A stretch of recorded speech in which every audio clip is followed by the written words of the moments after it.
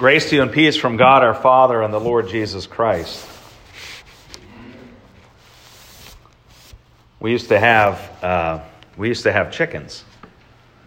One of the nice things, one of the nice aspects about caring for an animal is that you get to know the animal, better than a purely academic apprehension, Like, for example, everyone knows that dogs wag their tails when they're happy, But someone who has a dog, who owns a dog, knows that look that the dog gives you when he's afraid because it's thundering outside, and what it is causing it.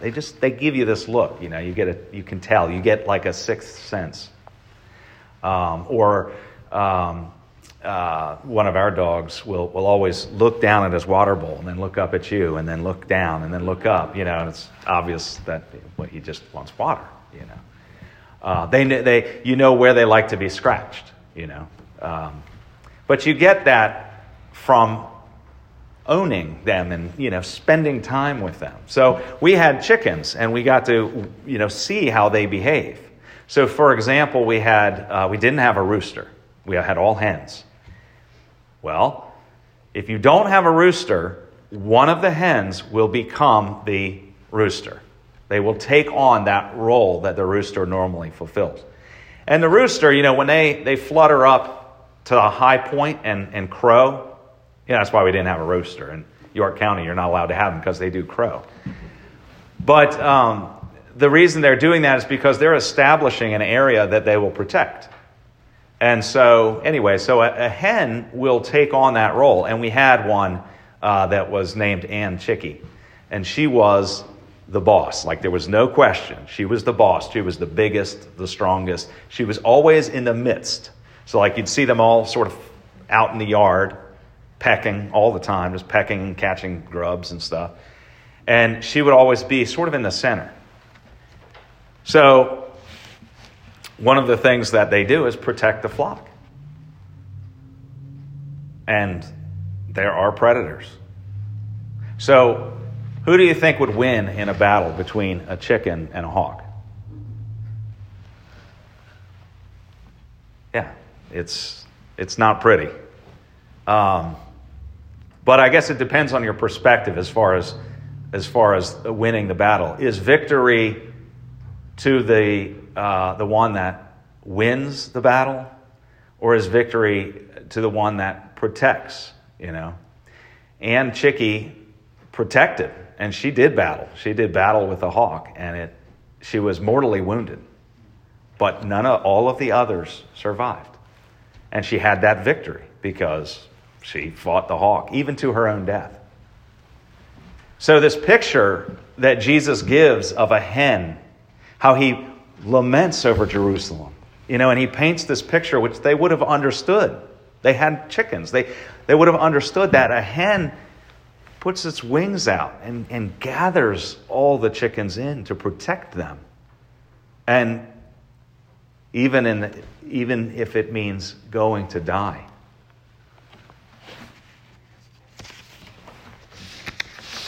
Perhaps this whole experience of Ann Chickie fighting with the hawk was traumatizing for the kids and for Kelly. And it was a barbarous scene. But perhaps it should be that way. Because it helps us to see more clearly what Jesus was saying when he said, "O Jerusalem, Jerusalem, the city that kills the prophets and stones those who are sent to it. How often would I have gathered your children together as a hen gathers her brood under her wings, and you were not willing."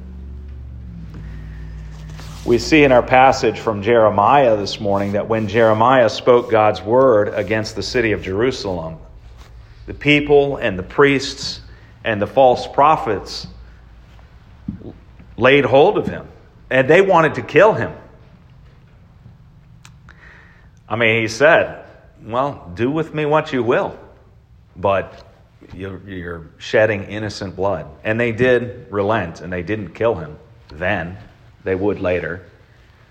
And by the way, They did kill around this time another prophet. If you read on through the rest of that chapter of Jeremiah, you'll see that Uriah, another prophet who was speaking against the city, was killed. But the thing is, they weren't rejecting Jeremiah, and they weren't rejecting Uriah. They weren't rejecting these prophets. They were rejecting God. This is what draws Jesus to lament over Jerusalem. Jerusalem has this reputation for killing the prophets. And notice that Jesus doesn't speak in the past tense. He's speaking in the present tense. The city that kills and stones. Their murderous rage was not complete. And for this reason, Jesus is on a journey to Jerusalem, for it is to Jerusalem that he must go. It is in Jerusalem that he must make atonement for your sins. He can't do it elsewhere. It has to be in Jerusalem. So why did some of these Pharisees warn him to flee? I mean, he wasn't in Jerusalem. He was on his way there. And they came along and said, you got to get out of here. Get away from here, they said, for Herod wants to kill you. Actually, Herod wanted to meet Jesus. Herod had heard of the miracles and he wanted to meet Jesus, but we don't have any sign really that Herod wanted to kill him at this point in time. So why were they telling him to flee? Were they trying to get him to go to Jerusalem? Maybe. You need to get out of here. Herod's after you. Go on into Jerusalem. Maybe they just didn't want him around teaching what he was teaching where they were. They didn't want him to spread his teaching in their part of the country. Indeed, his teaching is not something that the religious establishment wanted to hear. After all, they had built a system that relied on works to attain salvation. And of course, it was also a system that only they seemed to be able to really master. Everywhere Jesus went, he was exposing their lies. Jesus had said, unless your righteousness exceeds that of the scribes and Pharisees, you will never enter the kingdom of heaven. I don't want to preach on that text right now because that's a different text, but we hear that and we think, oof, I'm in trouble because my righteousness certainly doesn't exceed the Pharisees. I mean, they followed all the law. Well, sort of. That's the point, though. Jesus is saying your righteousness has to be even greater than that of the Pharisees. Which, by the way, your righteousness is. And why? Because you have Christ's righteousness. That's the whole point. That's what he was trying to say. That's what he was saying. But all they could hear is, you mean, even though I think I've mastered this system of works-based salvation, you're telling me that my righteousness is still not enough? Yeah, they didn't like hearing this message, and they said, get out of here. Go on from here. And now, if you want to understand their frustration, consider that his teaching was messing with their way of life. And we can relate to that. They had a way of life. They were happy with it. They didn't want it changed. I mean, we really ought to understand this. If we're honest with ourselves, we would admit that we also don't want Jesus' teaching to change the way we live our lives. I mean, sometimes we essentially ask Jesus to leave. It sounds harsh, but be honest with yourselves. Get out of here, Jesus. We don't need you when we're at work. We don't need you at home. We don't need you when we're at our neighborhood party or at the football game. We don't need you when we're in school. We don't need you when we're trying to live our life the way we want to live it. And we resent the way that you disrupt our life. I mean, you make me feel like I'm doing something wrong sometimes, Jesus. I don't like that. Perhaps it's more like this. Okay, Jesus, you can come along with me. All right? You can come along. But you can't go on and on about sin. We're only going to talk about love. And we're going to talk about it in an abstract way. Not the concrete love of you dying on the cross. Not the concrete love that you have for me of your blood making atonement for my sins. No. We're not going to talk about that. We're just going to talk about you as, yeah, we're Christians and thoughts and prayers sort of thing, you know.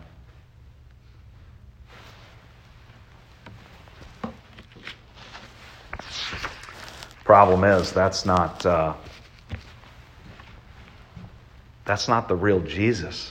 Jesus had a lot to say. But a lot of the things that he had to say, we just kind of don't really want to take around with us everywhere we go. Take a moment and think about this. Do you trust Jesus' teaching? Do you have the audacity to believe the things that he teaches?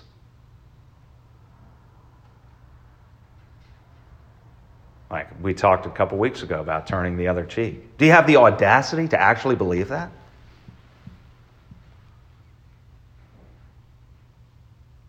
I know everyone here. I know you all.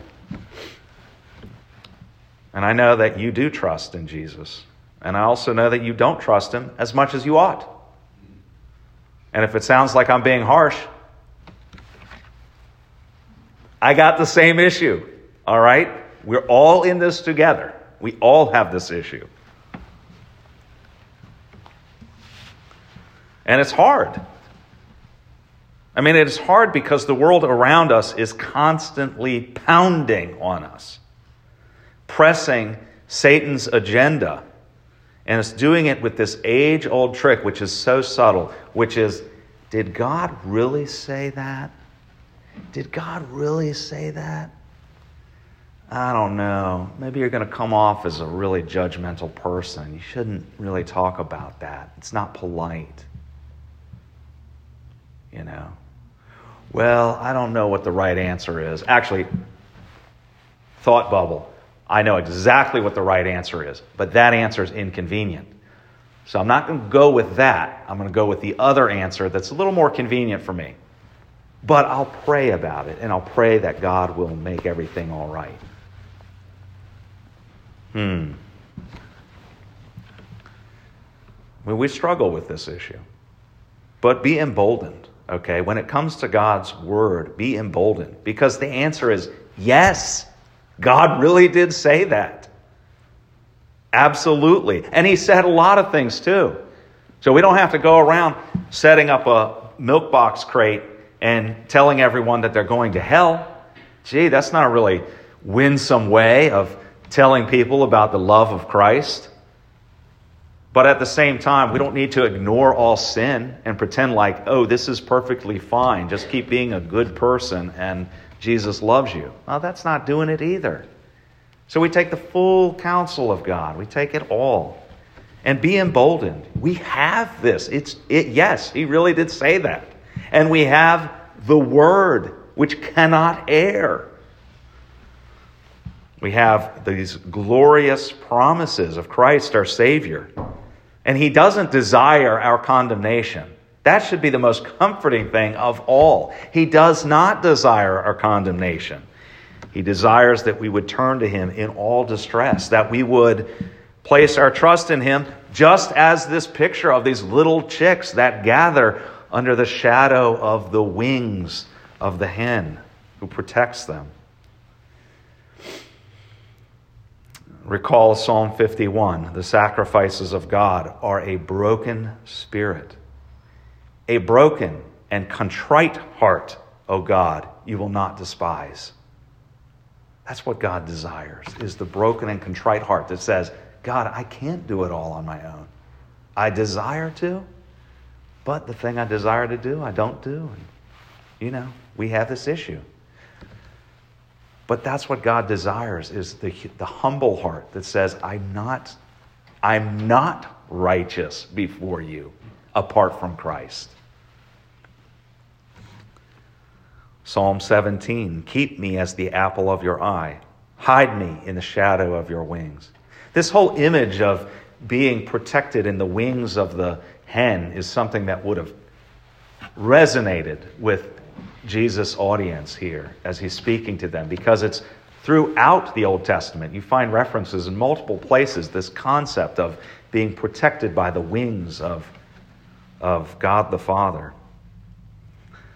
God's earnest desire is that we would come to Christ and be saved. So Jesus was heading to Jerusalem, and he was heading to his bitter suffering and death. And he was doing it for you. In spite of your rebelliousness. And hear the good news. Jesus willingly marched onward toward Jerusalem. He knew what he was doing. He didn't need to read the morning paper to see how events would unfold that day or what had transpired. He knew exactly what he was doing. That's why he said, Jerusalem, the city that kills and stones the prophets. He knew exactly what he was doing, and he was doing it for you, for your sins. Yet he went onward because he loves you. Because of his suffering, death, and resurrection, you and I are all set free. In baptism, your sins have been washed away. In this meal, you receive forgiveness and strength for living. God has appointed these means of grace that you might come under the shadow of his wings. So come and receive. The peace of God which passes all understanding, keep your hearts and minds in Christ Jesus.